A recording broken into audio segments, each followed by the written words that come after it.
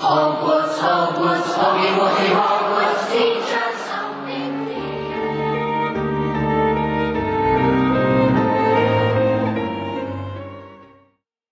Hello and welcome to Wizard Studies. I'm Audrey. And I'm Katie. And today we are discussing everyone's favorite power couple.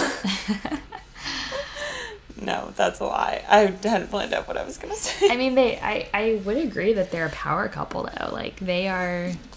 highly influential. Yeah. They're like the evil first family. Yeah. I bet you their wedding was, like, the event of, like, the decade. You know? Yeah. I bet you their wedding was, like, the place to be. Yeah, wow. They probably had a crazy wedding. Yeah. Like, insane. Okay, if you haven't figured it out, we're talking about Lucius and Narcissa Malfoy.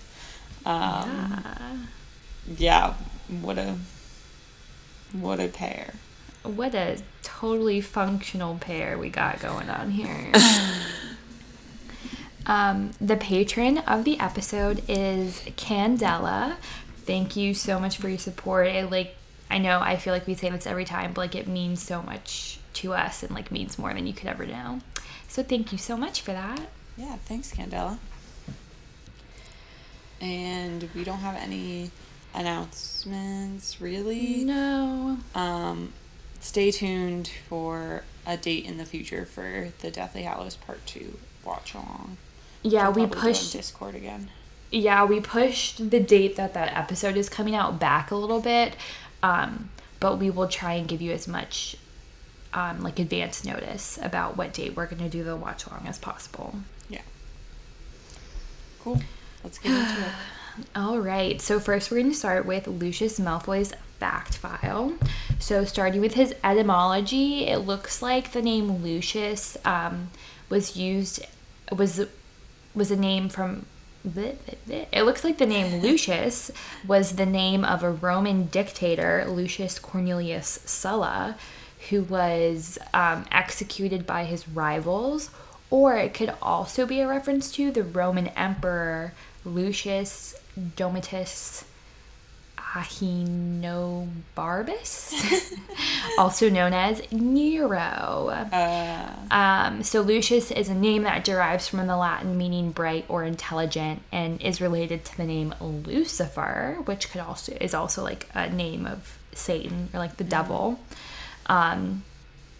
So there could be like a couple different places, but it looks like it was like fairly common, at least during like Roman Greek times, because two like people, an emperor and a dictator, both had the name Lucius. So yeah, very powerful, very ominous, it sounds like. And then Malfoy is derived from the French Malfoy, M-A-L space F-O-I, meaning bad faith or unfaithful. It's also a first name of a character in the Shakespeare play Julius Caesar. Lucius was a servant to Brutus, who was the leader of the plot to kill Caesar. Lucius is a first name.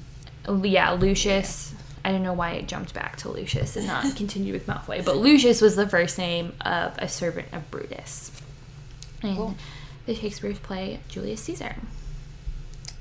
A lot of history there. Yeah. So mostly bad. Yeah. Well, his name is literally bad faith, so. Yeah. Starting with a variation of the word devil. A word for devil. Yeah. So his birthday, we just know, is sometime between September 9th, 1953 and September 8th, 1954, because there's an interview in the Daily Prophet in Order of the Phoenix where he's referred to as 41, I think, and we know the week or day that interview came out. So if you work backwards, he was born in between, either in later 1953 or the beginning months of 1954, which makes him 45, the Battle of Hogwarts. which I guess is, like, kind of right. I guess I always thought of him as older. Yeah, I mean, I guess that makes him, like, on the... Because he was at Hogwarts at the same time as the Marauders. He was just older than them. I just think of him, when we say, like, he was older than the Marauders, I think of him as being, like, he was, like, more the Weasley's age, but, like, he wasn't. Yeah, because I think he was prefect while Snape was at school. I don't know what year Snape was when he was prefect. Yeah. Like, I'm sure that's something we could figure out. But I'm pretty sure, like, Malfoy was Snape's prefect at some point. I think they might have only overlapped 1 year. Okay. Because I think the Marauders were born in, like, 59 or 60. Yeah. If I'm remembering correctly. Speaking of Malfoy being prefect, he was prefect of Slytherin House. Obviously, he was a Slytherin. Like, don't have much to say about that. Yeah, there's not really much to elaborate there.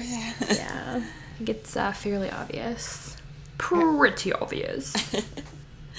So, his family, obviously, is the Malfoy family. He is the father to Draco, husband to Narcissa Malfoy, formerly Black.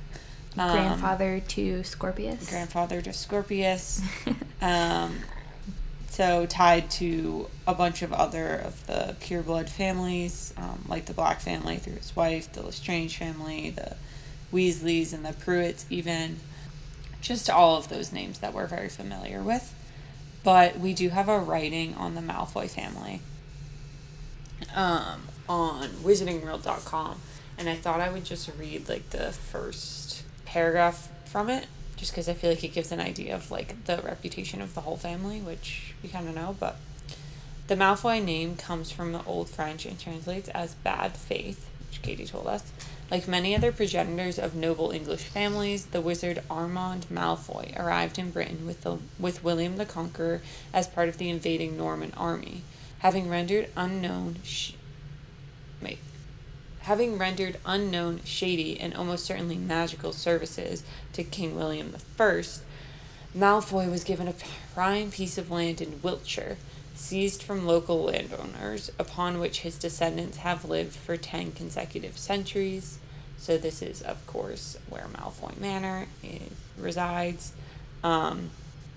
Lucius specifically is the son of Abraxas Malfoy, who was allegedly involved in the shady plot that removed the first Muggle-born minister from magic.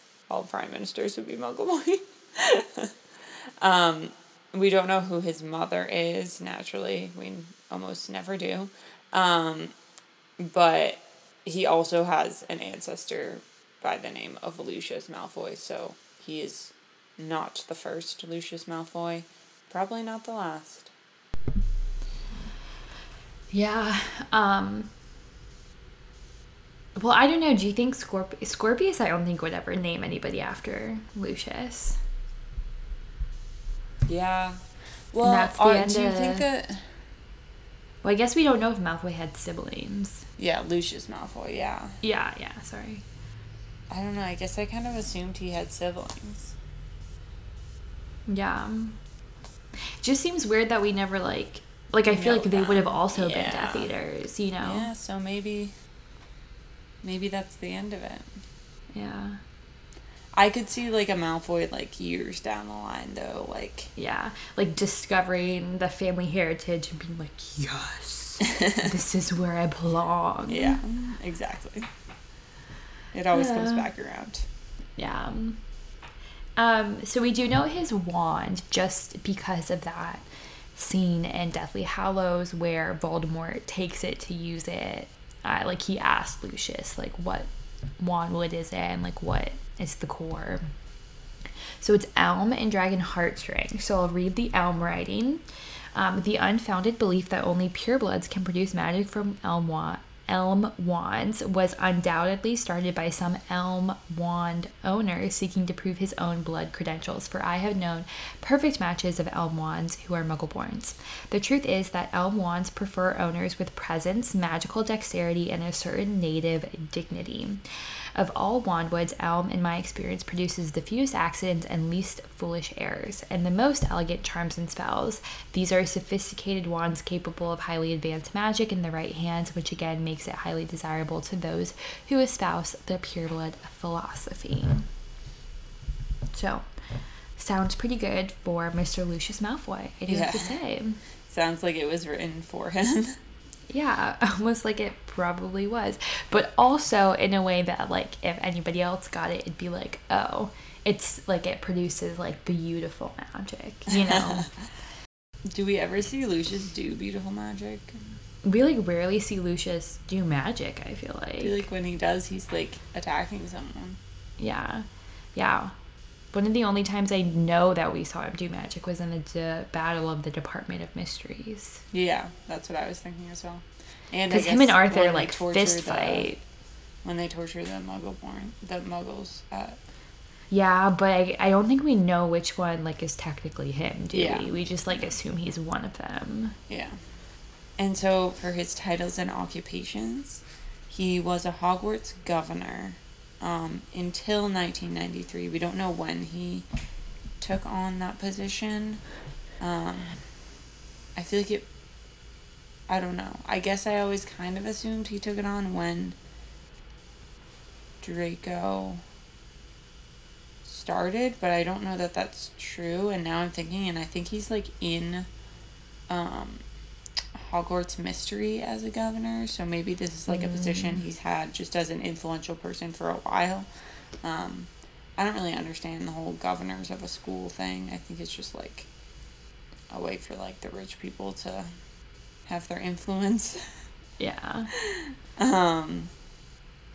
And he has really weird and strong ties to the ministry, but no official title that we know of. He's just kind of, like, always there and around and, like, influencing people. Because he's got that cash money. Because he's got that money, so it sounds like he doesn't have a title. He doesn't get paid to work there. He just, like, donates and quote-unquote donates and aka bribes, and uses his money to give himself influence, which, honestly, power to him. If you've got it, use it. Yeah. I don't actually believe that, but... Well, I mean, it depends on how you use it, exactly. I guess. Yeah, I don't believe that in his context. Yeah. And then, of course, his main occupation, the way he really makes his living, spends his days, is that he is a Death Eater in the service of Lord Voldemort. Yeah. But he will deny that if you ask. Depending on who's asking. He's either the most loyal servant or he was forced into it. I don't know her. Who's Voldemort? I don't know her. Follow who? Never heard of her. Okay.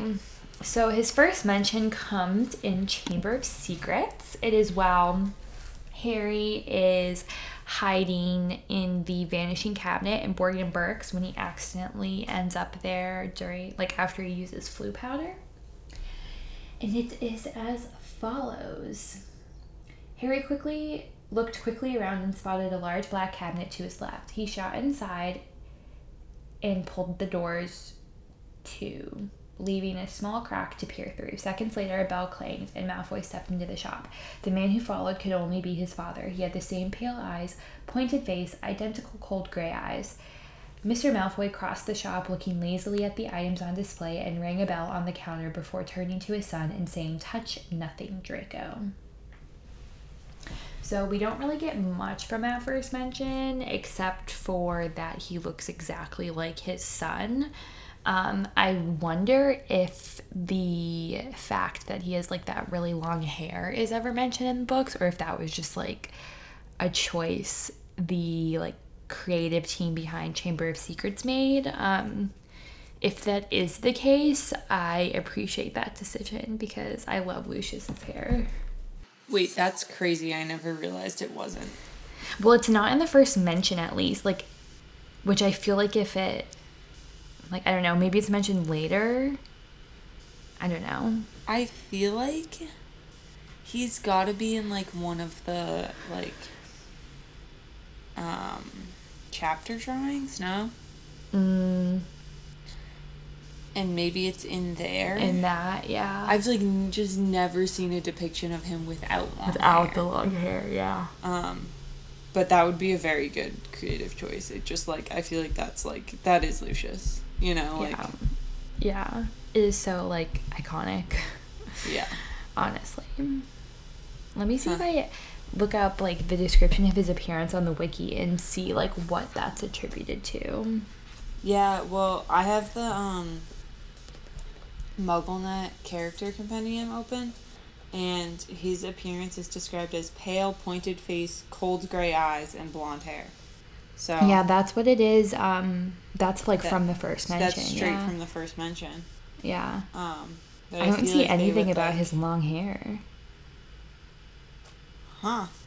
That's wild. I wonder if it's, like, mentioned in passing one time that, like, his hair stuck out from, like, something, or, like, his hair was, like, tied back. Yeah. You know, just kind of, like, in passing like that. Or if it was literally just... Because, I mean, Chamber of Secrets came out, like, quite early on, so I could see it, like, completely influencing how everybody sees Lucius Malfoy, you know? And, like, not seeing any depictions without long hair, if that is, in fact, the reason why we picture him with long hair, you know? Yeah. Yeah, the movie came out so early, yeah. Yeah. That's a good point. Interesting. Wow. Way to pick up on that. I know, because, like, when I was thinking about the first mention, like, that's what I was expecting, like, mention of his hair. Yeah. And so when it wasn't there, I was like, what? But So Lucius's personality type is ENTJ, the commander. So this is the same as Voldemort, and also people might hate me for this.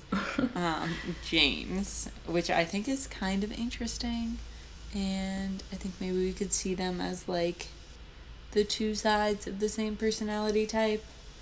But that's interesting to think about how, like, if James were to have lived and raised Harry, how that would have, like, affected Draco and Harry respectively. yeah, I mean, we were talking about, like, Lucius Malfoy, like, using his influence for good. Like, that's close to what James did. You know, like, James was also very influential, very wealthy. Yeah. And, like, I don't think he, like, threw his money around quite like Malfoy did. But, you know, like, he knew that he didn't have to work. So he just, like, started working for the Order, you know? Mm-hmm. Kind of very similar to, like, Lucius. And, like, he knew he didn't have to work. So he just became a Death Eater. Yeah, exactly. Okay. So, this is the commander personality type. I don't know if I said that, but commanders are natural born leaders. People with this personality type embody the gifts of charisma and confidence and project authority in a way that draws crowds together behind a common goal. However, commanders are also characterized by an often ruthless level of rationality, using their drive, determination, and sharp minds to achieve whatever end they've set for themselves. Perhaps it is best that they make up only 3% of the population, lest they overwhelm the more timid and sensitive personality types that make up much of the rest of the world. But we have commanders to thank for many of the businesses and institutions we take for granted every day. I mean, charisma and confidence, like, I feel like that's how he kind of keeps his position despite his ties to Voldemort and blood supremacy. And he just, like, kind of oozes this. I mean, like, we don't see him as charismatic, but I can see him definitely, like, schmoozing people. And he oozes this confidence. Like, he walks around like he owns the place because, I mean, he basically does. Like, he's got loads and loads of rich white male privilege. And he does project this authority. And then it also mentions, like, him having a ruthless level of rationality and using drive and determination and sharp minds. And I feel like we don't always see these characteristics coming through in him, but I totally would buy it. I mean, I think we don't see, like, the way he operates super well up close. But yeah, I think he's probably like a pretty smart dude. At the negotiating table, be it in a corporate environment or buying a car, commanders are dominant, relentless, and unforgiving. This isn't because they are cold-hearted or vicious per se. It's more that commander personalities genuinely enjoy the challenge, the battle of wits, the repartee that comes from this environment. And if the other side can't keep up, that's no reason for commanders to hold on their own core tenet of ultimate victory. To fold on their own core tenet of ultimate victory. So it says that they're not cold-hearted or vicious per se, but I think we can definitely say that he is cold-hearted and vicious. Yeah. And then it also describes him as dominant, relentless, and unforgiving. These all seem to be ringing true to me. And just that, like, he won't stop at anything to get what he wants. And I think a good example of this is, like, the Buckbeak situation. Like, that has, like, because I feel like we often talk about him in the context of, like, Voldemort and Death Eaters in the War, which makes sense. That's, like, his major contribution to the plot. But the Buckbeak situation is, like, him using all of his influence, all of his, like, cunningness to, like, get what he wants, basically. Yeah. And it's pretty cold-hearted and vicious. Commander personalities have a particular skill in recognizing the talents of others, and this helps in both their team-building efforts, since no one, no matter how brilliant, can do everything alone, and to keep commanders from displaying too much arrogance and condescension. However, they also have a particular skill in calling out others' failures with a chilling degree of insensitivity, and this is where commanders really start to run into trouble. Arrogance and condescension, I mean, these are things that keep coming up. And then the chilling degree of insensitivity, just like about calling out people's failures, that made me think of Draco and how, like, I feel like we see him experiencing the effects of wanting to succeed, and I think we know where that pressure is coming from, and it comes from, like, his father and the reputation that his father expects him to uphold. So I do think that, like, a lot of Draco's behaviors come from, like, feeling that crushing pressure and, like, feeling that he's always going to disappoint his father, who, like, he does idolize in a way. Yeah. Like most young kids do, idolize their fathers, regardless of maybe who their father is.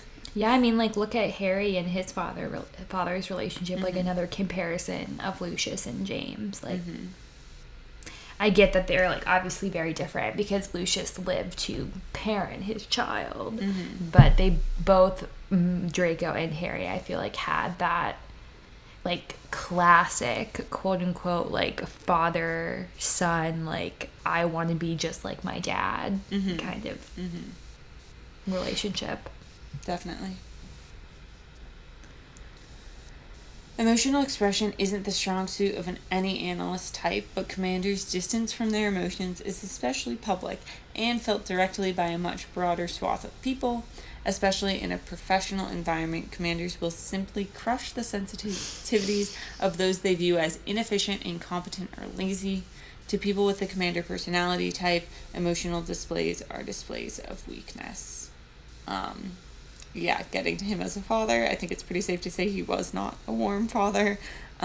We never really see him showing any sort of emotion or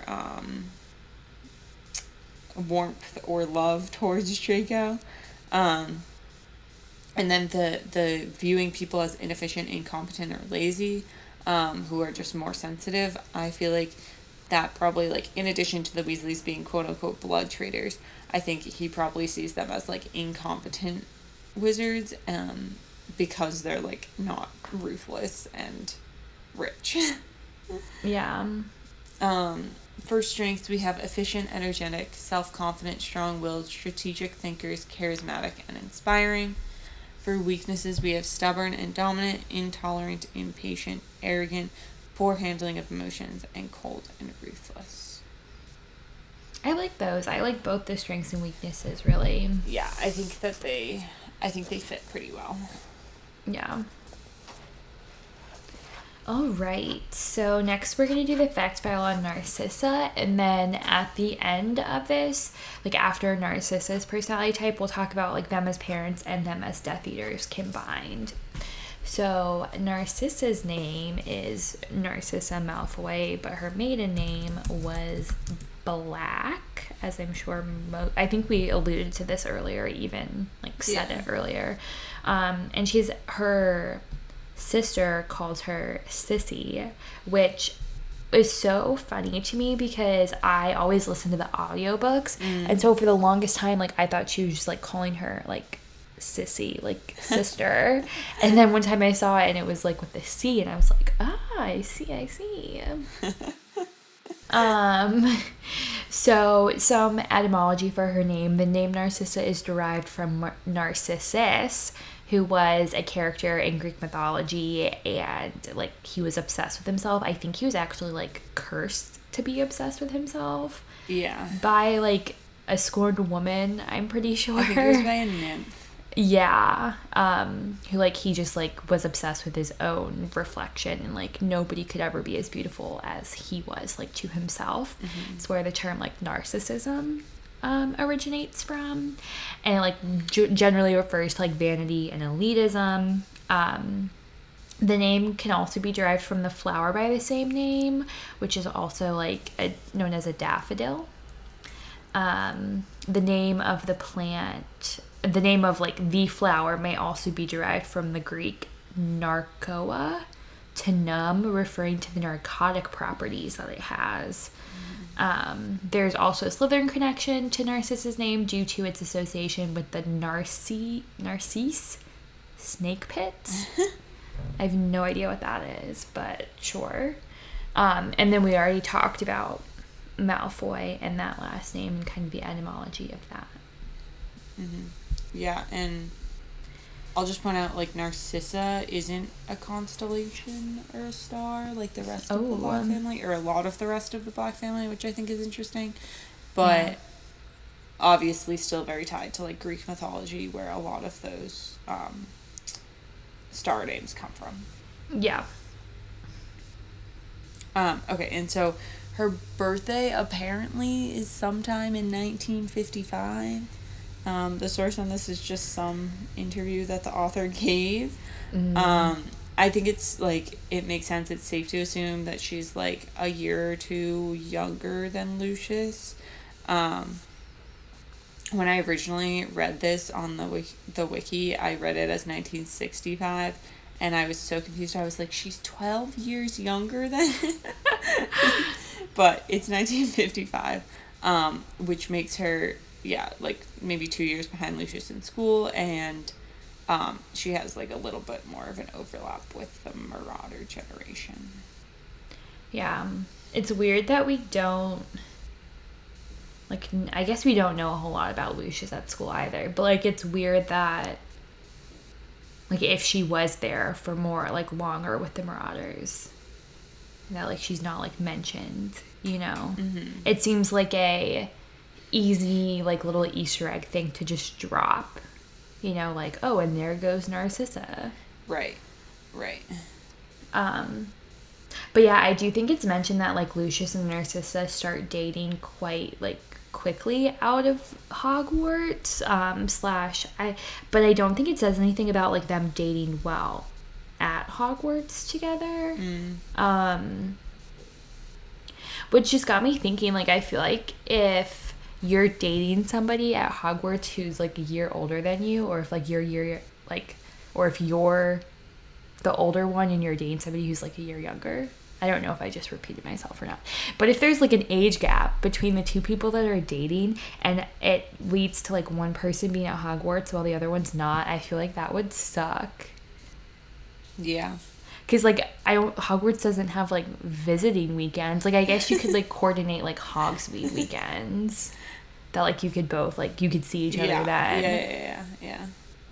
But I just feel like it would be hard. Okay, so for family, she was the youngest daughter of Cygnus and Druella Black. Druella Black, her mom is a Rosier, so another one of those famous names we hear. Bellatrix is the oldest of the daughters, and their middle sister is Andromeda, who we know as Andromeda Tonks. All three of the sisters attended Hogwarts, I think, like, kind of within the same age range, and all were in Slytherin. And then she also is cousin to Sirius. So I think, like, she's still a little older than Sirius because she's older than the Marauders, but she is younger than Bellatrix and Andromeda. And I think it makes a lot of sense that she is younger than Bellatrix as far as their relationship. Obviously, we don't see her interact with Andromeda, but I think I always kind of in my head assume that Andromeda is the youngest. Yeah. But nope, Andromeda is the middle child. Yeah, because middle children are the best. Okay. Say that to Ginny. Who's the middle child for the Weasleys? I guess it's Fred and George. Bill, Ginny, Ron, Charlie, Percy, one of the twins. Oh, other twin. So Yeah. it's the older twin. It's the older twin is the middle okay, child. That's fair. Do we know who's older? Is that information that we know? I feel like if that's not information that we know, then J.K. Rowling does not know anything about twins, because I feel like twins are always very insistent and vocal about like who is the older one. Yeah. I don't know. My guess is that it's Fred. I feel like Fred's the older one. Well, yeah, because they always go Fred and George. Yeah. And Fred's like the louder one. Yeah. But I guess George is but like I was always kind the of more like responsible more mature, one. Yeah. Yeah. But I guess like if it's by minutes, maybe like birth order doesn't really matter a whole lot with twins. Birth order theories. But yeah. Anyways, we don't know what her wand is, like what her wand would or what her core is, but we do know that she gave it to Draco for the Battle of Hogwarts, which I feel like is something that's pointed to a lot. Like when they talk about Narcissa as a mother, they're like, she gave up her wand, like for her son. But like, I don't understand why this is helpful. Clearly, somebody else gave her another wand. Like, she didn't just waltz up to the Battle of Hogwarts, no wand. Yeah, I was gonna say she either got another wand or she just like didn't participate in the battle. She just like hung back in the forest the entire time to be with her son. No, I guess like she goes to Hogwarts, like she goes to try and find him later, like once the like second like part 2 of the Battle of Hogwarts happens, right? Yeah, but you have to. Oh yeah. Oh, you're saying you could argue that she goes because she knows the battle is happening at Hogwarts and she knows Draco's there. So Yeah. she's, like, worried about him. Yeah. I just, like, there's no way, in my head, there's no way that they didn't just, like, find her another wand. And, like, why wouldn't they just do that for Draco? Because, like, it's better for at least one of the two of them to have the wand that works best for them. Yeah. I mean, I guess like, I'm not gonna work well convinced. for. It's not going to work well for Draco. And then Yeah. the one she gets isn't going to work well for her. But if they just gave the random wand to Draco, she would at least get to keep her wand that works. Yeah, I guess I'm not convinced that she got another wand then. Like, I just, like, where would, like, I don't think that she got another wand. It just doesn't make sense to me that there's such a short supply of wands for the Death Eaters. It's like, you literally, the Ministry right now, all they're doing is just, like, taking wands from Muggleborn. True. Every time you kill someone, why wouldn't you take their wand? I don't know. Like, it's like weapons. Yeah, but also, like, the inverse of that is, like, why would I take the wand if it's not going to work that great for me anyways? You know? And, like, I have my own wand. Just in case. I guess. I In don't case your think, son gets his wand ripped out of his hand. and thus loses power of the Elder Wand, and thus loses the war for Voldemort. Man, that's If Draco had embarrassing. grown up with siblings, he might have stood a better chance. But since he was an only child, there you go. People say like Narcissa was key in the war getting won by the good side. Well, I think she was, but the reason is because she didn't give Draco siblings. She didn't give Draco siblings. Thus, he could He not didn't know fight how to with wrestle. his hands. Yeah, didn't know how to wrestle. Thus, Harry takes the power of the Elder Wand. The Allegiance of the Elder Wand. I also think that Draco not having any siblings lends credence to the theory that like Lucius didn't have any siblings. You know, like I could see them being like, our firstborn is a male. Perfect. Awesome. We don't need any more than that, you know? Yeah. Yeah. Oh my gosh. And then Draco only has one kid too, that's a boy. Yeah, what's up with those Malfoys? I know. But it is, I mean, I might bring this up again later, but like it is, I guess in Cursed Child, or at least in the wiki, it said that like Lucius and Narcissa were like really trying to pressure them to have children, like Draco and Astoria, because like I think Astoria didn't want to have a child to begin with, because she was worried about like passing on her quote unquote affliction to the child.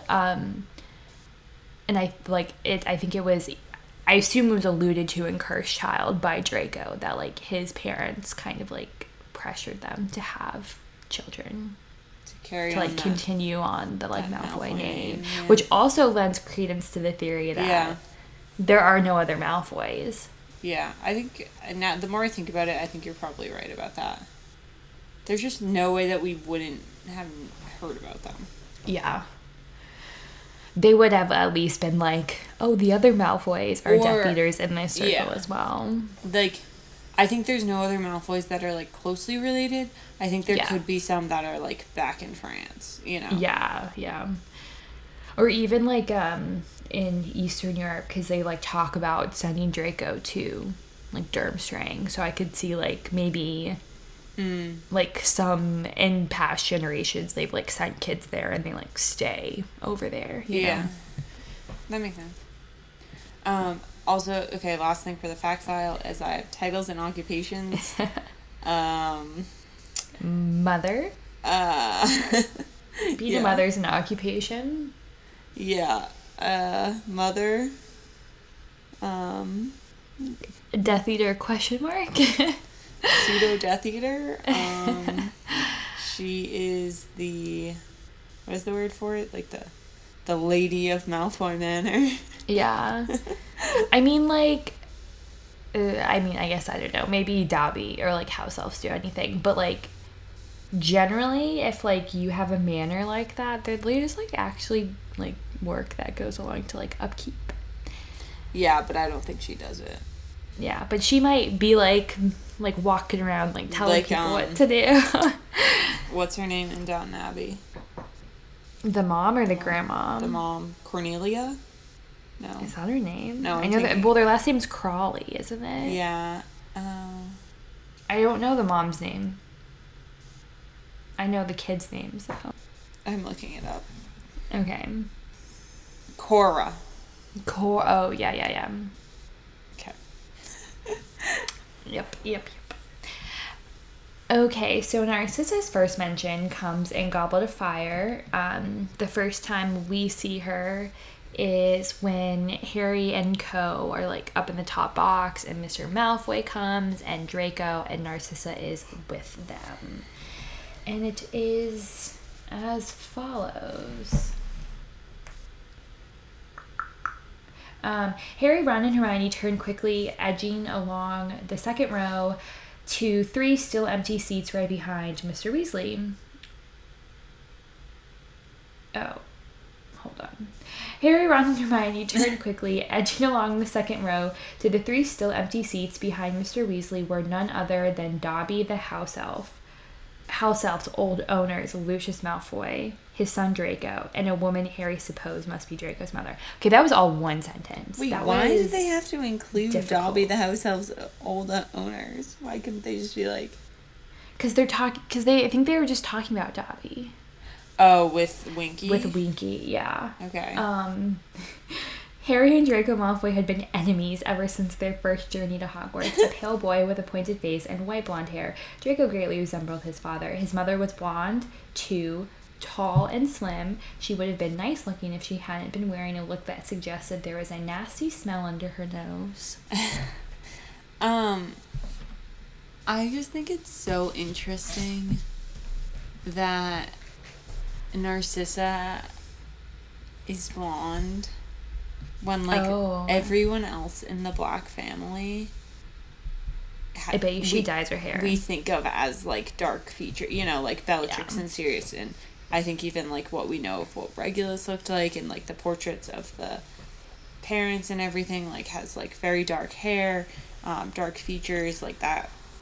And then, like, Narcissa happened to be blonde, and then, like, She's a oh, of love course child. she's the blonde one, so she marries the Malfoy. Like, Do we know that she had blonde hair growing up? do you think that something, she- like, from she just portraits? changed it? Because I could very well see her dyeing her hair, like when she like starts. She set her sights Like, on to become Lucius, a and she was Malfoy, like, yeah. I'm gonna dye my hair. It's Yeah. probably really easy to dye your hair, like, with a wand. Yeah. So. I could either see that, or I bet you she's like the love No. child. But, like, Of genetics, somebody like, else. Draco has blonde hair. True.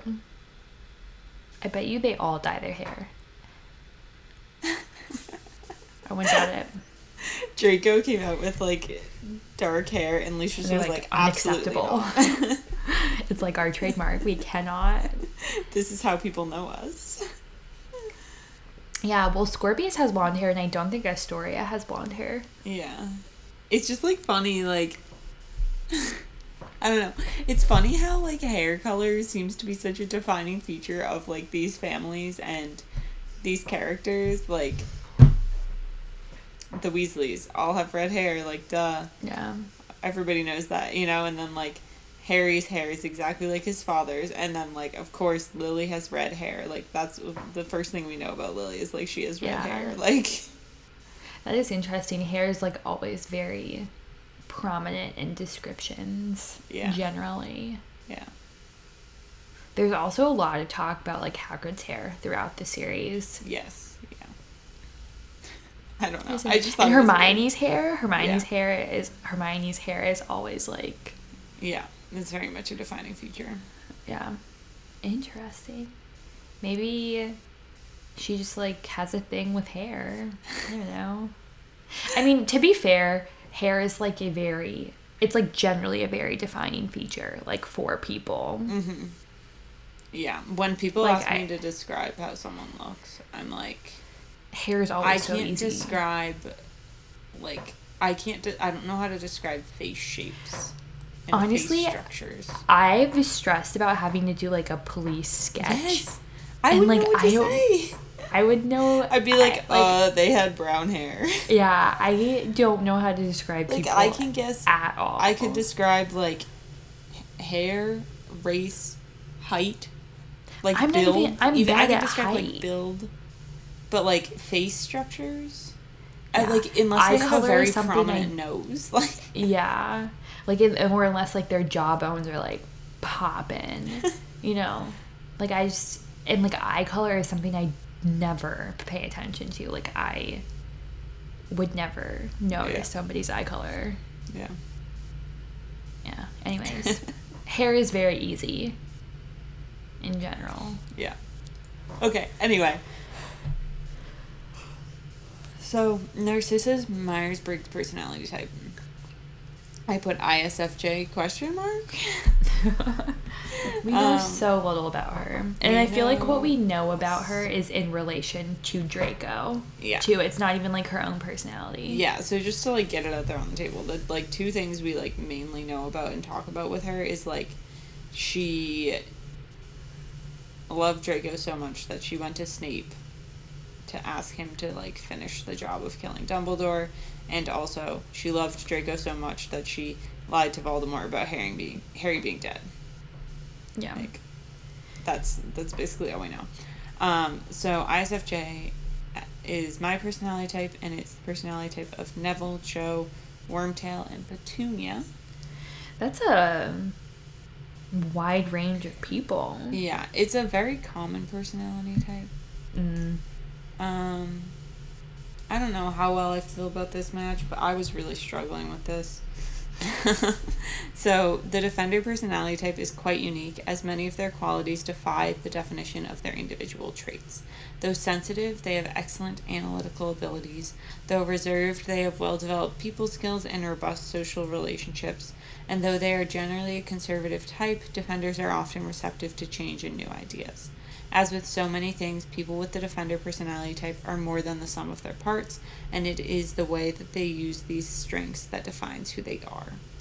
And I think, like, the core definition of this personality type is, like, I don't know, like, there's a lot of layers, multifaceted, like, not necessarily being exactly as they, like, seem.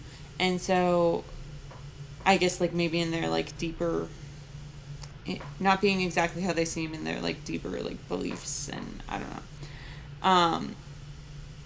And so I guess, like, we can kind of assume that with Narcissa, we're always kind of, like, the discourse around her is often that, like, she is layered and she's more complicated, even though we, like, don't get the chance to actually see that in the series.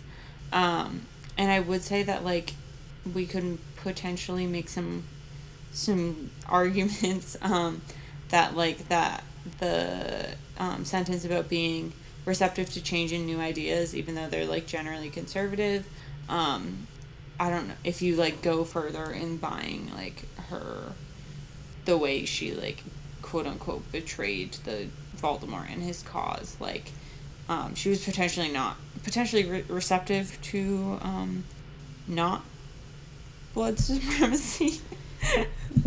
Yeah. But I don't know how far I wanna go with that. I think it just shows that, like, that cause was not the most important to her, not that she was, like, against that cause.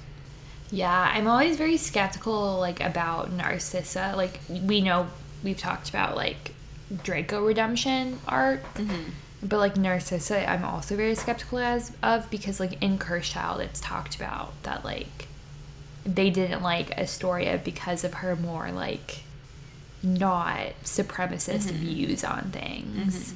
Like, that's literally talked about in Cursed Child. So I don't know how much Narcissa and Lucius change, and I feel like that's almost a way to, like, back up the Draco redemption arc, is that, like, he did it in spite of his parents not changing. You know, I feel like it's almost used for that purpose, to, like, be like, see, Draco did change, you know?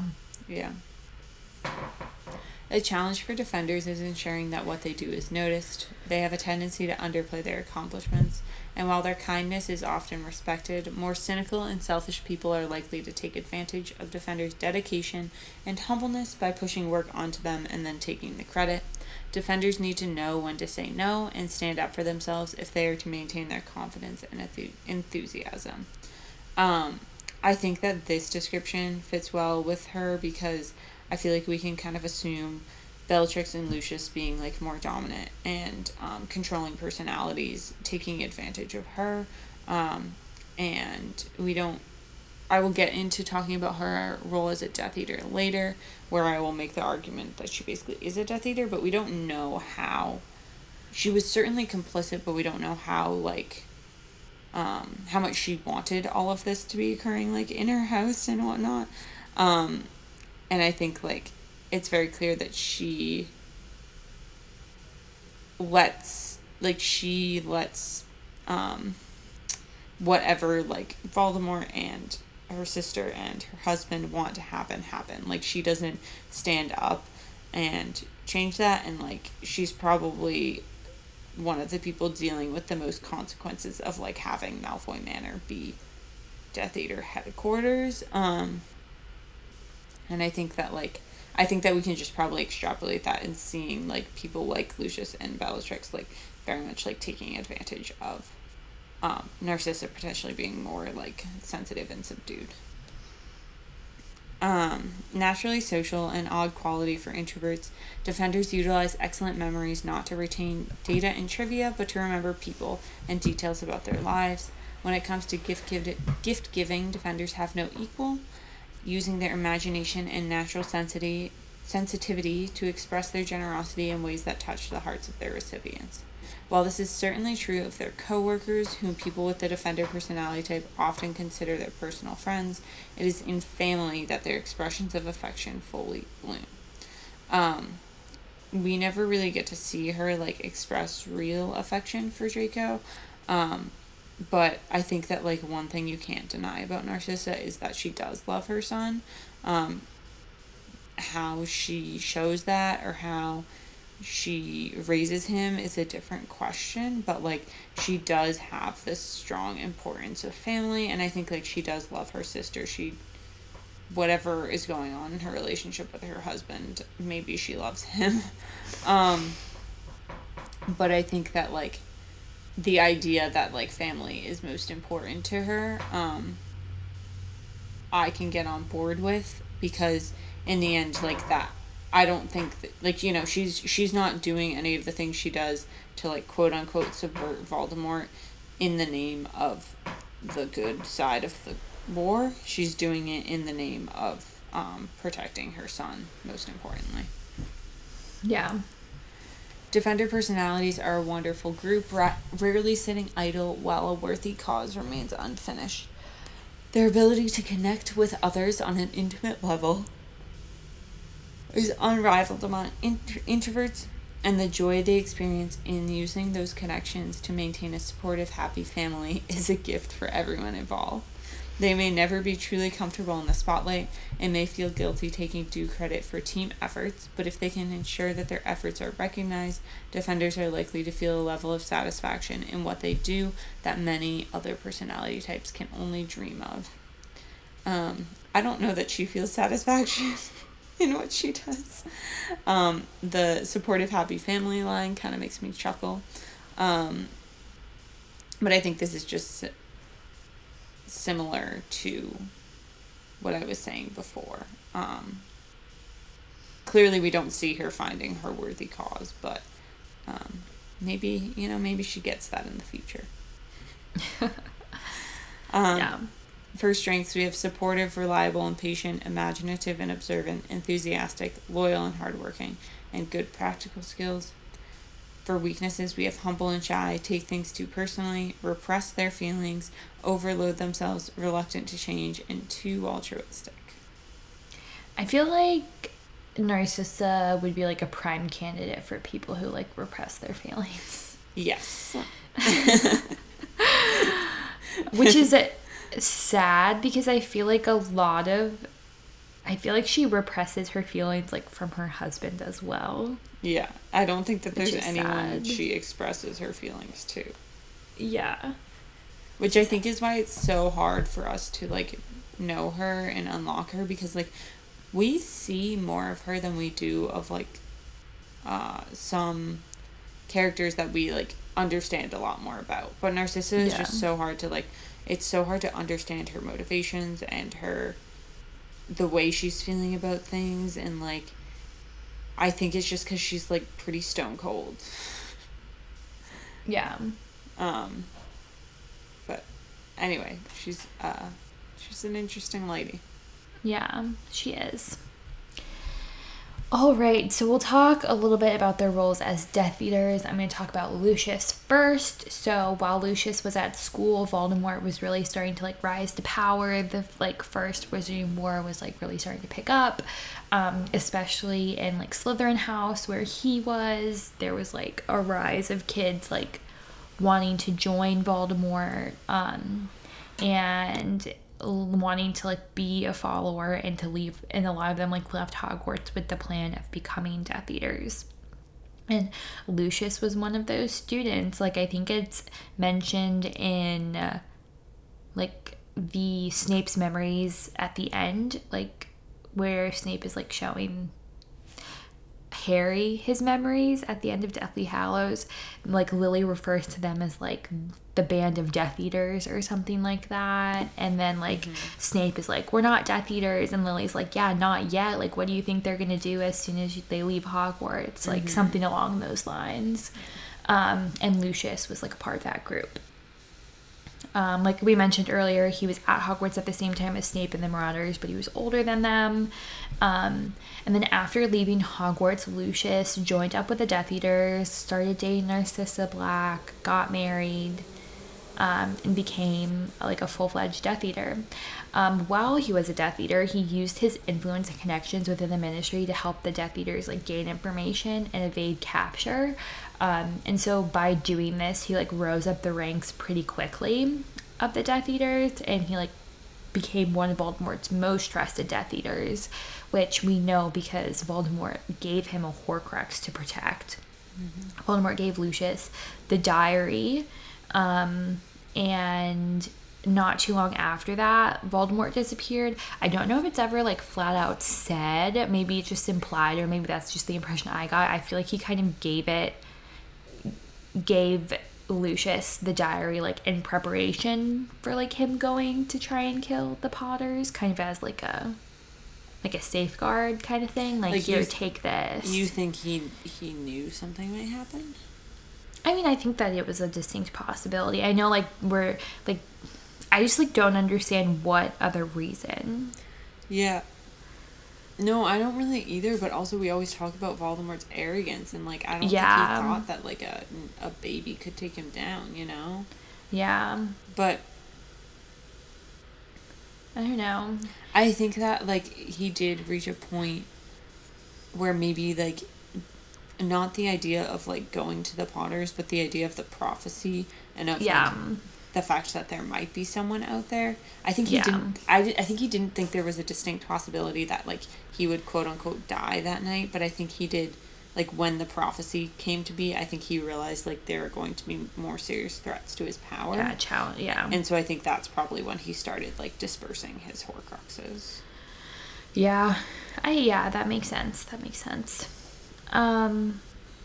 But yeah, not too long afterwards, Voldemort disappeared the night he went to try and kill the Potters, and Lucius never went looking for Voldemort afterwards. I think it's alluded to, / maybe even like outright said that at the end of the day, like Lucius was afraid of Voldemort and like the power that he held over Lucius. Like, I don't think Lucius was worried about the power like Voldemort had over like the wizarding world. It was like Lucius didn't like that he had to be afraid for like his life and his family's life by being so close to Voldemort.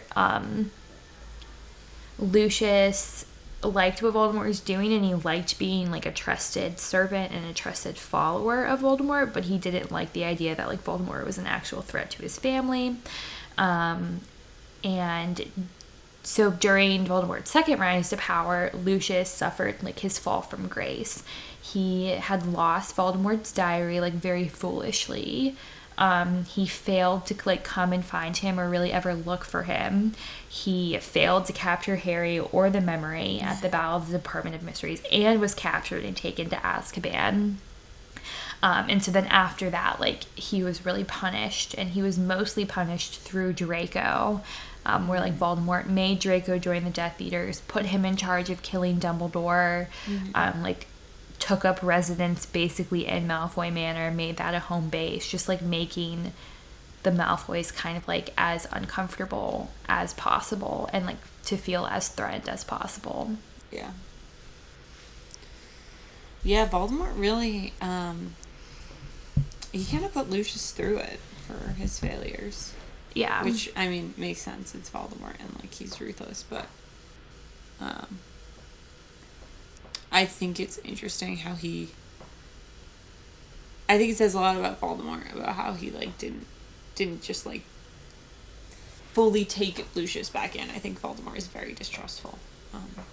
So he wasn't gonna, like, give Lucius the power to, like, fuck up more. Yeah. Okay, so Narcissa as a Death Eater. Can't really remember when I talked talked about this before. If it I feel like it was semi-recently. Was it on a Patreon episode? I don't remember, but I feel like it was semi-recently. Yeah, me too. Okay, so technically Narcissa is not a Death Eater. She does not have the Dark Mark. But she was extremely complicit. That's, very obvious. She, in my eye, she's basically a real Death Eater. I don't really care that she doesn't have the Dark Mark. She's always there. She's the only, I feel like, gathering of the Death Eaters that we don't see her there is the first one, in Goblet of Fire. And we don't really know if that's just, like, the inner circle of Death Eaters, too.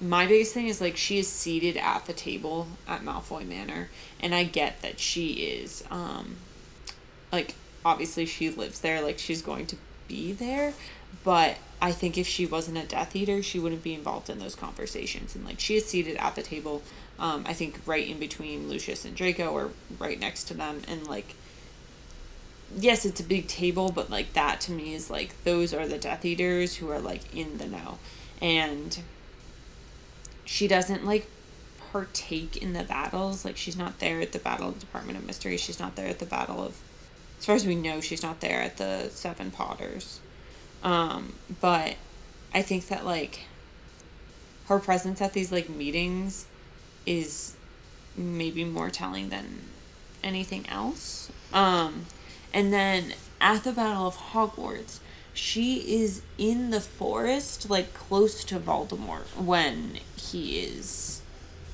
killing Harry, when that whole scene happens.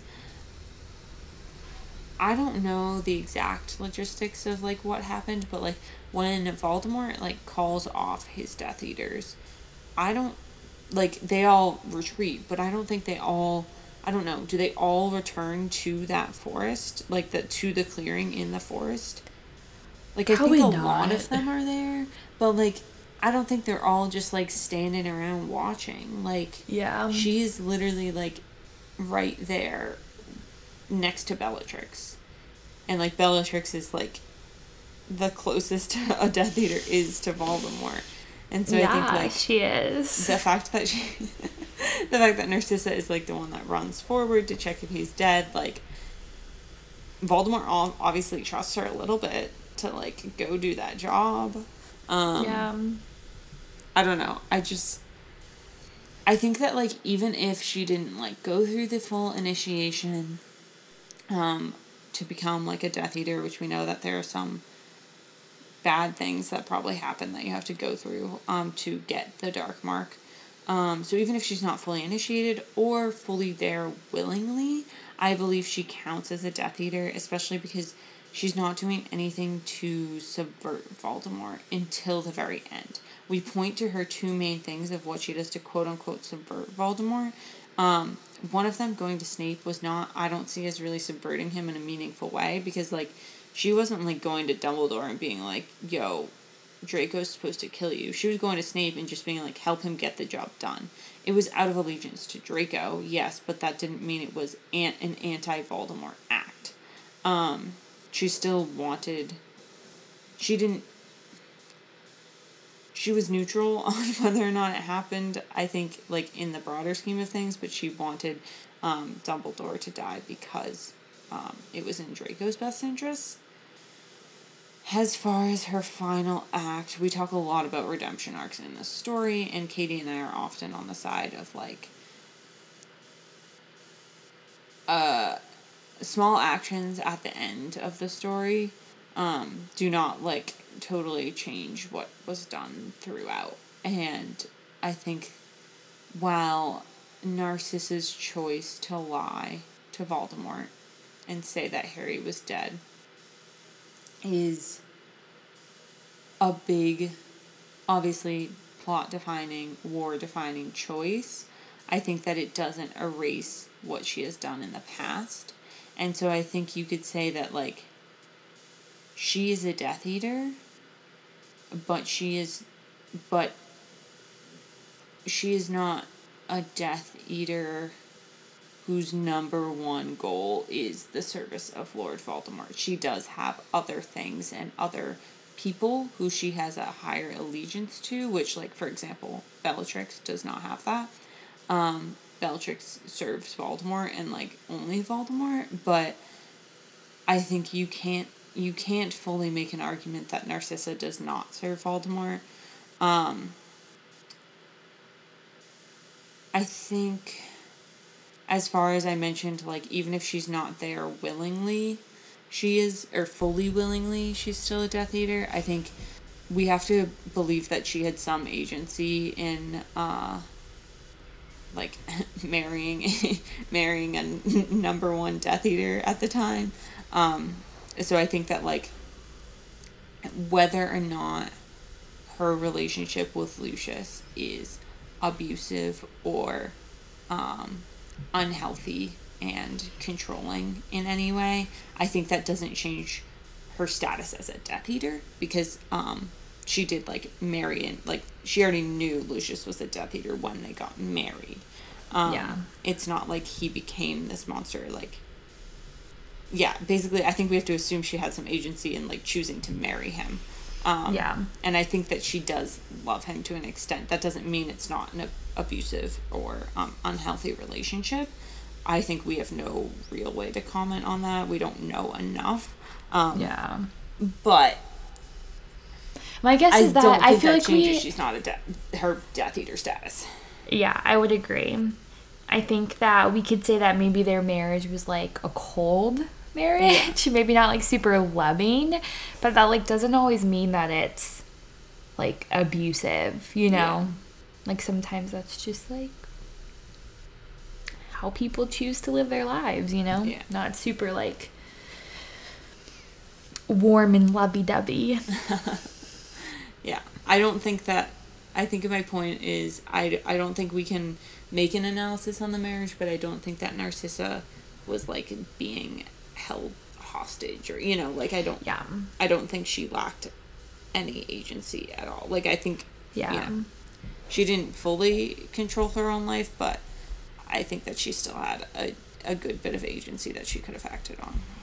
Yeah, I also feel like it's very important to point out that, like, a lot of their hesitancy came when, like, Draco was born. Like, it's kind of even mentioned that, like, because Draco was born, obviously, like, fairly close to the fall of Voldemort, because, like, he was around Harry's age, that, like, a lot of the hesitancy for, like, Lucius being more afraid of Voldemort came with, like, the birth of his son. And so, like, I don't think that them, like, I feel like this kind of gets into their parenting quite a bit, and this might be, like, a nice segue, but a lot of their, like, redemption arc comes from, like, well, like, look how much they loved their son, like, they didn't want, like, Voldemort to kill their son, doesn't that make them, like, great people?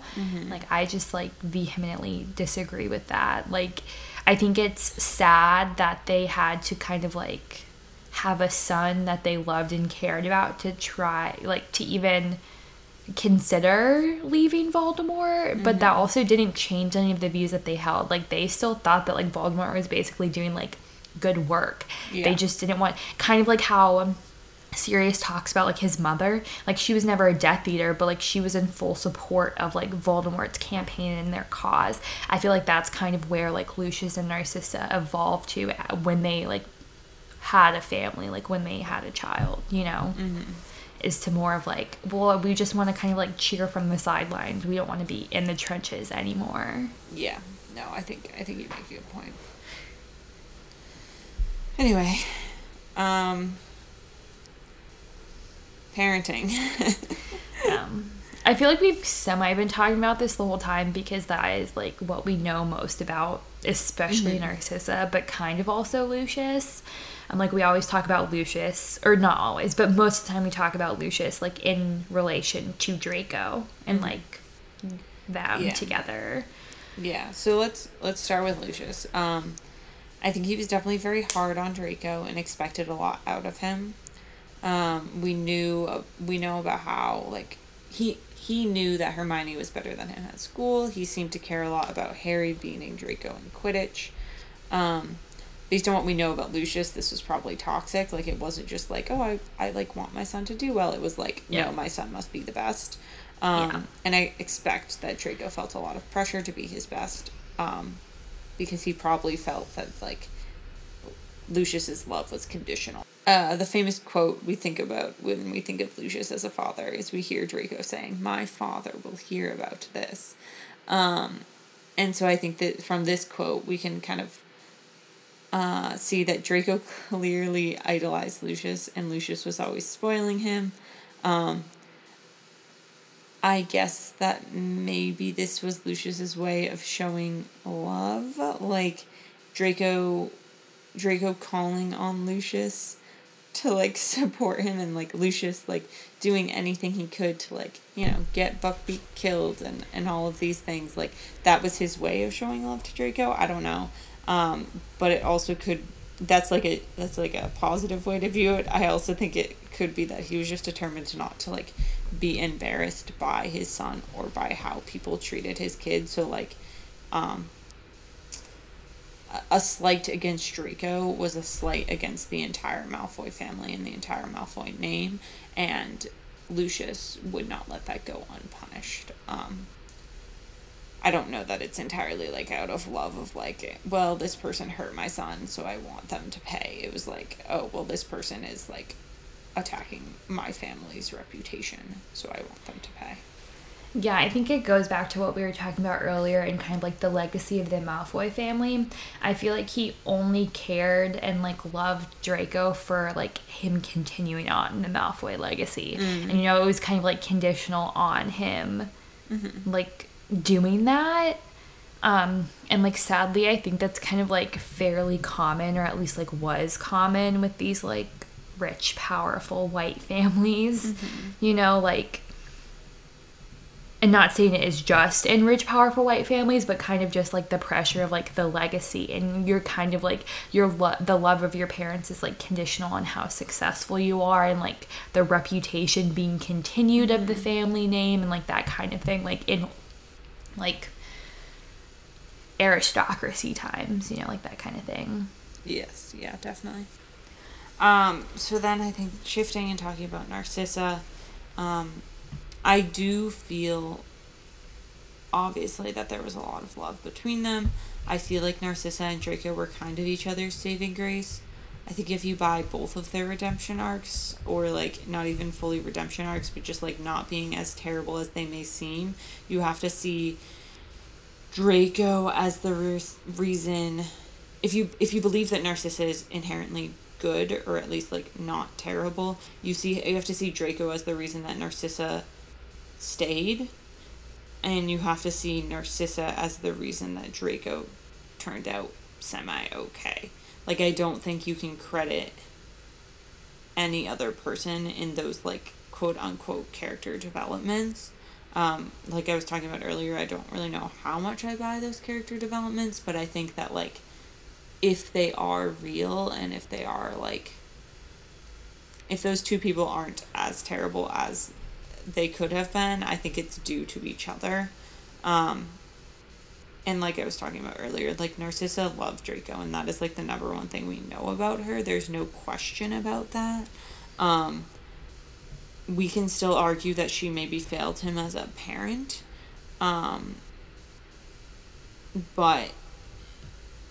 she loved him, and, like, that is the number one thing that, like, that's, like, the first thing you have to do as a parent is, like, love your child and show up. And, like, she was there, and she loved him, and, like, she does get points for that. Even if, like, things would have been better if she had, like, better for Draco if she had removed him from the situation, or taken actions of her own to, like, protect him. Yeah. I think that there maybe is this argument in this point of view that both of them were stuck in an abusive situation with Lucius. Abusive on what level, toxic on what level, I don't know. But I think that is a very real possibility. But I just don't think there's not enough for us to read into there to really determine anything. I also think that, like, at the end of the day, like Voldemort was like a very big part of like their relationship as a family, like especially throughout the series. And I feel like you could even make a better argument that like they were stuck in an abusive relationship like with Voldemort. And like obviously like Lucius's like complacency like with his relationship with Voldemort is kind of what caused all of it. But I do feel like a lot of that, because like a lot of Lucius's, maybe not so much like his behavior towards like Draco and like what he expects of him, like that's like on him, but like a lot of it is his fear of Voldemort and like the way that Voldemort infiltrates their family that causes a lot of that like fear and problems, especially that we see in like 6 and 7. Yeah. But yeah, I mean, Narcissa is such a interesting character because like she loved Draco, but I don't think that like she deserves a redemption arc because she loved her son. Like, No. okay, like great. Like can she love everybody else in the Wizarding world and like not want to like murder races of people? Like that'd be great as well. Right. Like at the end of the day, she still chose a side, and like loving her son is a low bar. Like, you know. Yeah. I feel like bad people love their children like all the time. You know, like it doesn't make you a good person to love your child. Yeah, no. And like even the point of like her like risking her life like for Voldemort and like lying about Harry being dead so she could go get her son, like that was always kind of convoluted to me anyways. Yeah. Like I don't really understand what she got in return. No. For lying about it.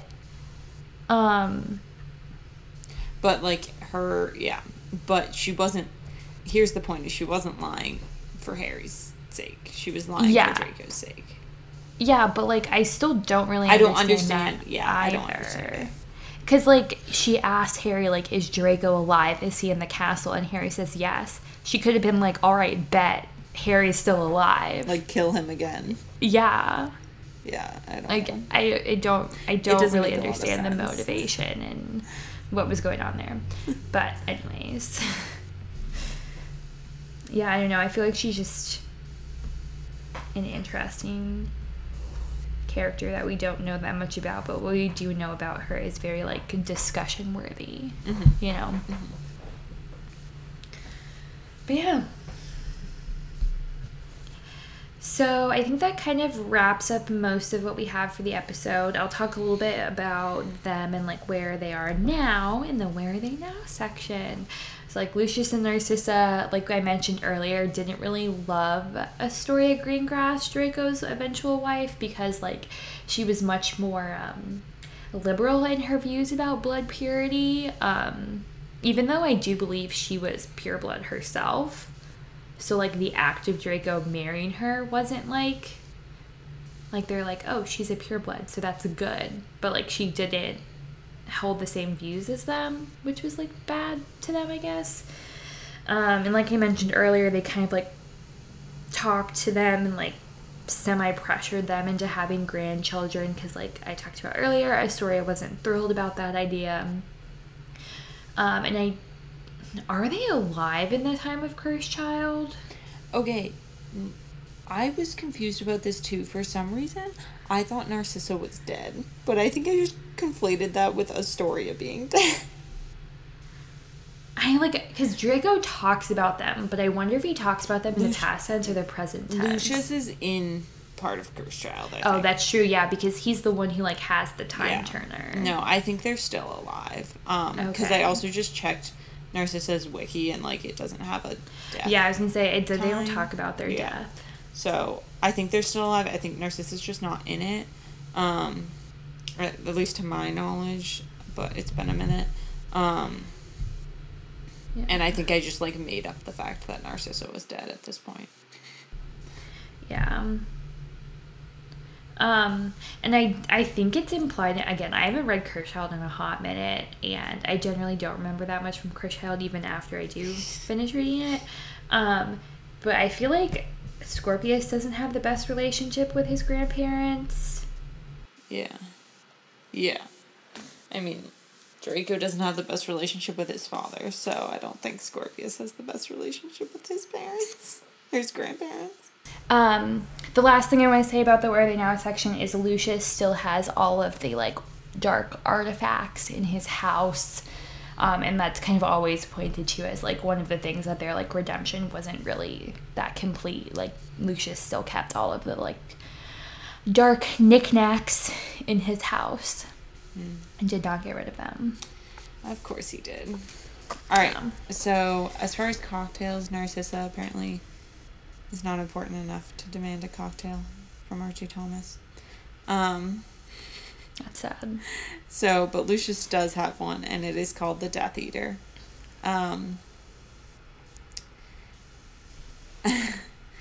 It says, do you enjoy terrorizing muggles? Are you evil to your very core? And do you treat others with utter contempt? If so, then this is surely the drink for you. All hail the Dark Lord. It's 3 parts whiskey, half part sugar syrup, large dash of grenadine, 1 part lime juice, orange peel, and ice. Is that kind of like an old fashioned? Yes. Does an old fashioned have like orange and whiskey? I believe it is just an old fashioned. Oh, okay. I think. Because like I feel like people also put cherry in old yeah, I fashions, think there's too. cherry. Yeah, so maybe it's slightly different. Let's see. So I feel like people put like maraschino cherries in an old fashioned sometimes. I don't know. Maybe I'm making that up. Old fashioned. Sugar with bitters and water, adding whiskey or less commonly brandy, and garnishing with orange slice or zest and a cocktail cherry. Okay, old fashions I think don't have grenadine I guess is the bitter. Well, isn't grenadine like is grenadine cherry or is it cranberry? Grenadine is neither. I thought it was like the red liquid. Yeah. But I don't think it's like...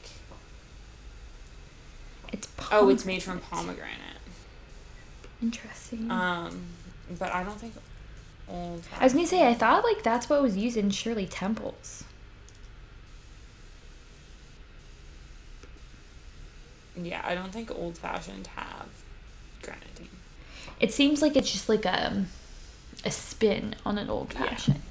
Yeah. Because it also had lime juice in it, didn't it? Oh, yeah, it did. Interesting. I probably would not like that drink. I mean, it's a Death Eater, so hopefully you Yeah. don't like it. All right, so now we have our first ever guest for a pop quiz question. Everybody, please welcome Morgan, our highest level patron. Yeah, outstanding. Outstanding. That's what it's called. Welcome, Morgan. Happy to have you here. Hi, guys. Thanks for having me. I'm so excited. Good. We're excited too. This is like the first time we've really had like a guest on. We've had like normal. Yeah, we've had like other podcast hosts. Yeah. But that wasn't like a normal episode though. That was like a special app with Switch and Flick. But we also had That's Not How Science Works. Oh, and true. Here's Johnny. Yeah. That was a while It's been a ago. while. Yeah. It's We're been rusty. a while. We're rusty. We're just used to talking to each other. Well, welcome, Morgan. Thank you for joining us. you. Thank you for supporting us every month, which is like a weird thing. I don't know why you do that, but You guys are awesome. It's amazing. Oh, well, thank you. And if just to plug our Patreon really quick, if you want to come on the podcast and be as cool as Morgan is, check out our Patreon. And like we said, it's the outstanding level. One of the perks is hopping on for a pop quiz segment every once in a while. yeah. Okay, so Morgan, please introduce yourself to the listeners. First off, let's start with what your Hogwarts house is, because I hear that it might be the best Hogwarts house. Okay. I would have to agree. I claim House Ravenclaw. Love it. It's definitely the best, Flitwick. smartest people. It's just great. And, we have Luna and it's a good time. Do you feel like it fits you? Like, have you always been a Ravenclaw? Yeah. Have you grown into being a Ravenclaw? Okay. I got to answer this honestly. It's kind of a long story though, guys. Okay. So I did not actually get into Harry Potter till I was 19, 20. Mm-hmm. So I got sorted kind of late. And the first sorting hat test I took, I actually got Hufflepuff. Boo. So I was down with that for a while, and then when I started my classes in college, I took it again because I made some more Harry Potter friends, and I got resorted into Gryffindor. And I was like, oh my dang. goodness. okay, I still didn't feel like, I don't know, it was the house for me. So I tried it a couple more times, and then I got Ravenclaw the last 2 times. So Okay. I definitely feel the most house pride in Ravenclaw. So that's what I'm sticking with. Sweet. Good. I'm just glad you didn't say a hybrid house. I've been seeing that on Facebook groups lately when people are like, what house are you? And they say a hybrid house. Yeah, I like really hate saying that. I'm a Ravenclaw, and then if you ask my hybrid house, I'll be like, Yeah. what am I? A Raven A door? Raven door. That's bad. I mean, I think a Hufflepuff is better. But I would have to say Ravenclaw as well if I had to pick one, but I took one of those weird BuzzFeed quizzes where they have every question from the Sorting Hat quiz, and thankfully that one also put me in Ravenclaw. And in my 2 secondaries, my Gryffindor and Hufflepuff were actually tied. oh dang. Okay. So you're just not a Slytherin at all. Yeah. Correct. Yeah. But I have a lot of Slytherin friends. They don't knock them. My husband's actually Slytherin. They're okay. Okay. I actually don't think I have any Slytherin friends. One of my I don't brothers is know. definitely a Slytherin, but I'm also really bad at sorting people. I feel like I've talked about this before. People are when they find out I'm a really big Harry Potter fan, they're like, what house do you think I am? I'm like, I don't know. I'm really bad at that. Didn't I guess correctly for you? Hufflepuff. I think so. I feel like I have a lot of Hufflepuff friends. I feel like I'm very much a Hufflepuff though. People are always people who know about the houses are of course you're a Hufflepuff. Yeah. I feel bad. I usually can't decide with people between Hufflepuff and Gryffindor. Yeah. I just feel like there's so many qualities that kind of overlap. You have to know their intentions. You're one of those. You gotta know them on a deeper level. Yeah. I think my favorite quiz, now I only recommend people to do the full all of the questions percentages quiz because I think that tells you the most, and then it's for sure your house because it has all of the questions, because I think that if you get the right questions you could get your second house on actually the real quiz. Yeah, for sure. Okay. Yeah. Anyway, that was a long tangent. I feel like we haven't talked about houses in so long. I know.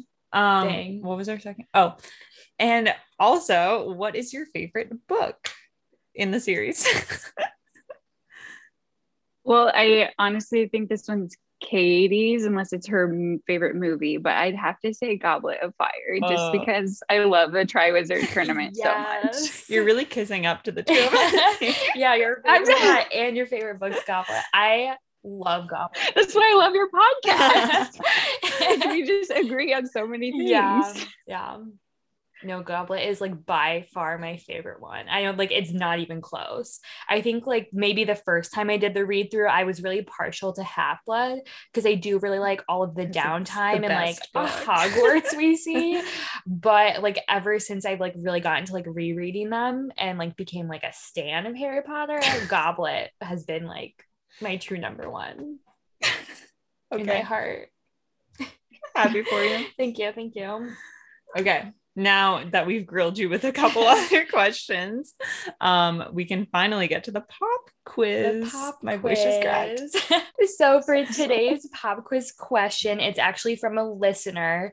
Kaden sent it to us in an email, I believe. Yes. And the question is, would you rather go to Hogwarts during the Marauders era or during the Golden Trio era? So we're not going to say listener answers right now, but what we're going to do is we're going to post a poll on our Facebook group. So if you want your voice heard, sorry, that was really difficult for me to say, go answer the poll on Facebook, on the Facebook group. Yes. Are you going to ask Oh, you asked the question. Yeah. Okay, Morgan gets to go first. Yeah, you can go first, Morgan, because you seem to have done the most work. So Okay. I have a little bit of a list. So my pros and cons for the Marauders generation. Pros, I think it would be cool to have Slughorn as a potions teacher. I think it would be really interesting to have Kettleburn as the teacher for care of magical creatures. yeah. And one big pro for me is probably that there wasn't a Battle of Hogwarts, because Yeah. that seems real scary in my opinion. That's a good thing to consider. Yeah, definitely. My con was that there wasn't a Triwizard tournament, which is like, you know, one of my most favorite parts of the series, because I just think the Yule Ball is really cool. And just like, I mean, I know you don't actually get to see a lot of the action, but the concept is pretty neat. And then my pros and cons for Harry's generation, I think going to school at the same time and Fred and George would be interesting. Of course, they have the Triwizard tournament. Being at school with Luna and Cedric would be a good time, I think, as well. I heard you guys aren't a huge fan of Professor Trelawney, but I personally think she would be an interesting teacher. Yeah. Plus, it's during their 5th year when Ferenz gets to teach divination. I think that would be super cool. My cons would be having Snape as a potions big con. That's a big one. Big con, yeah. Even if I was good at potions, I feel like it would still not be a good time. Yeah. Battle of Hogwarts again is my con for that one. Having to go to school with a basilisk for a couple of years would be second year pretty scary. I mean, I guess technically he's there the whole time. He's just not really released. No. You don't have to know, because technically right, and technically I don't know if I would be like a Muggleborn or a half-blood, like that's a good point. I'd have like that'd be rough. And I wouldn't even know, so it's not like I could carry the mirror around with me like Hermione. Anyway, having Umbridge 5th year would be hard pass. And Lockhart would also be a hard pass. Sorry, Katie. Yes. I didn't even consider taking also teachers into like consideration when I made this decision. Me either. All right. You're changing how I'm thinking about this. Okay. Continue. Sorry. And then my last con would be like the last 2-ish years when the school is being run by Death Eaters. That just seems very stressful. So shit. Okay, so what's if your if we're going by the pros and cons list, it seems like I would have to pick the Marauders, but I don't know, like the Triwizard tournament is really holding out for me, so I think I'd have to pick the Golden Trio. Okay, maybe Gryffindor is your second house then. I wouldn't be upset about that. That was a very comprehensive answer, and it really made me think that this is a much more difficult question than I thought it was. Oh, really? Well, okay, so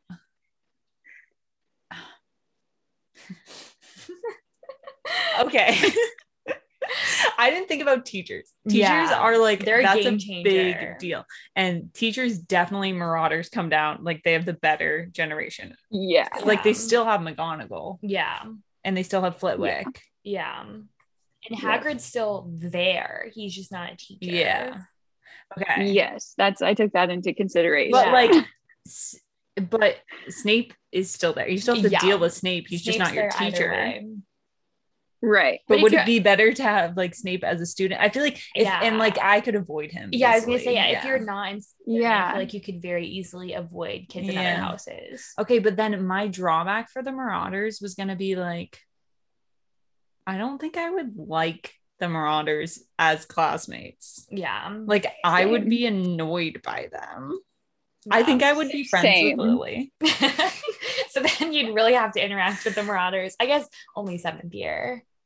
I wouldn't like any, like I would just, they seem so douchey. Yeah, they really do. Yes. And like I would like the Golden Trio better as classmates.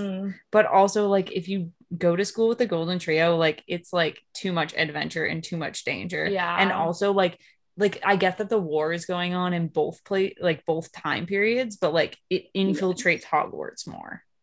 Yes. So the Triwizard Tournament is a good point. Yeah. But I'm valuing my education. I'm gonna go and choose Marauders. Yeah, Marauders era. All right. Can I modify this? No. And can I go to Hogwarts at the same time as Bill Weasley? No. Yeah. You can't change it. Because that's like almost Harry's era. Could I do Harry's era, but just like be like 3 years older than Harry? You know? Like I feel like that's almost more ideal. I know, but I feel like you're changing the question. You're cheating. Could I be Charlie's age? Because he's like the perfect, because he like leaves. But Charlie right never before. overlapped with Harry, so it's not Harry's era. Do we know any 7 You want to be Cedric's age.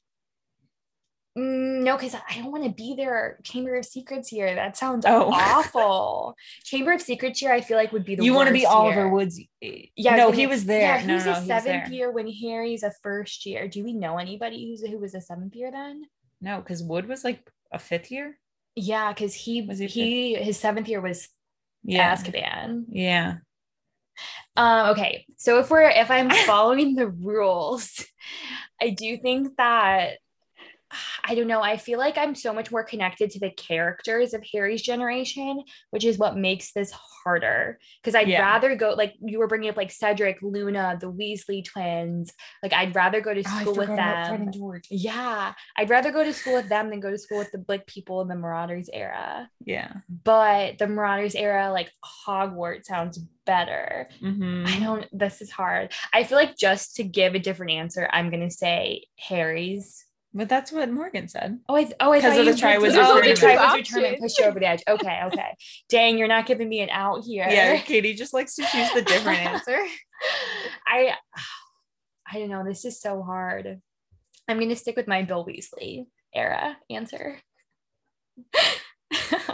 Okay, we're counting that as Golden Trio. Okay, I mean it's closer to the Golden Trio. Yeah. Okay. Yeah. It's fine. I guess we're not going to school together. Yeah.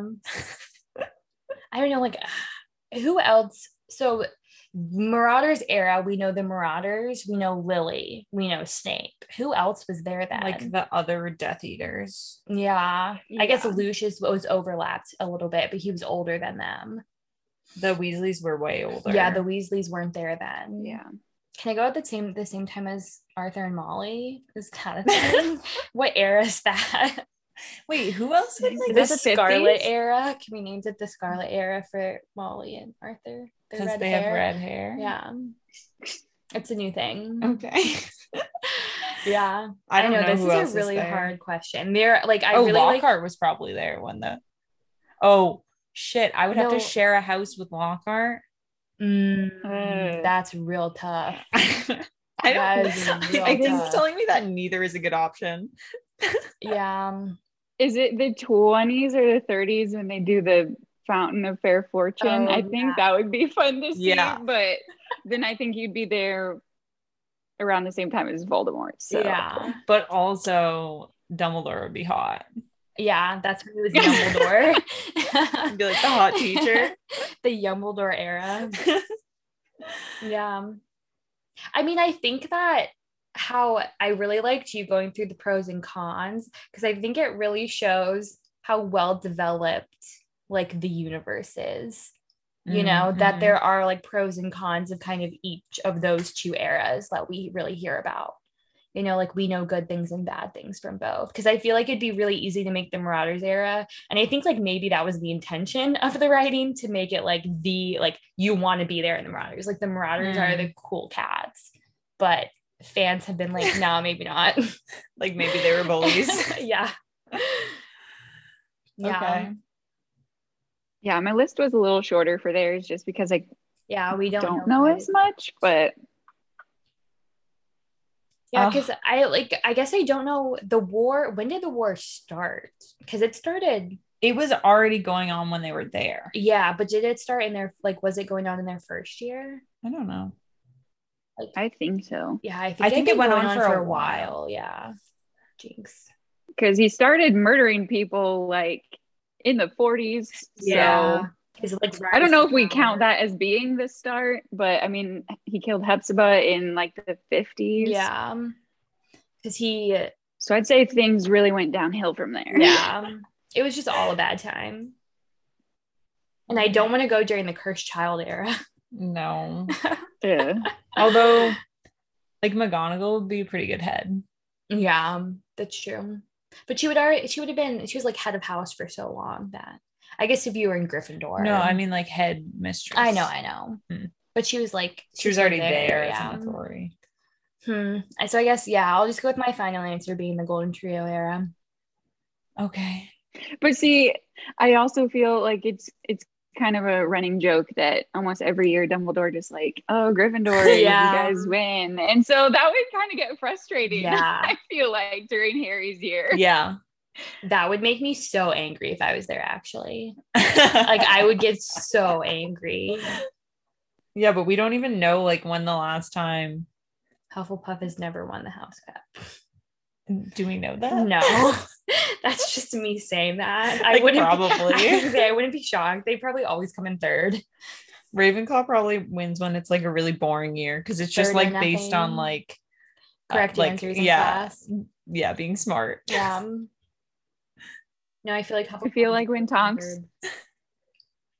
Tonks was there, she probably lost Hufflepuff a lot of points. Oh, if you went Yeah. with Bill Weasley, you would also go I'd with be there with Tonks. Tonks. Yeah, so With I'm telling you, Tonks, it's the yeah. best. Okay, that is the best answer, but It's it was the a best. either. It might Because be. there's still Weasley children there. Like, I think I want to go when there's Weasley children. I And it think would that actually a be fun to be plus. there when like Fred and George showed up. Yeah. Be like, whoa, 'Cause these then you'd first be years there are with- wild. Bill and Charlie and Tonks.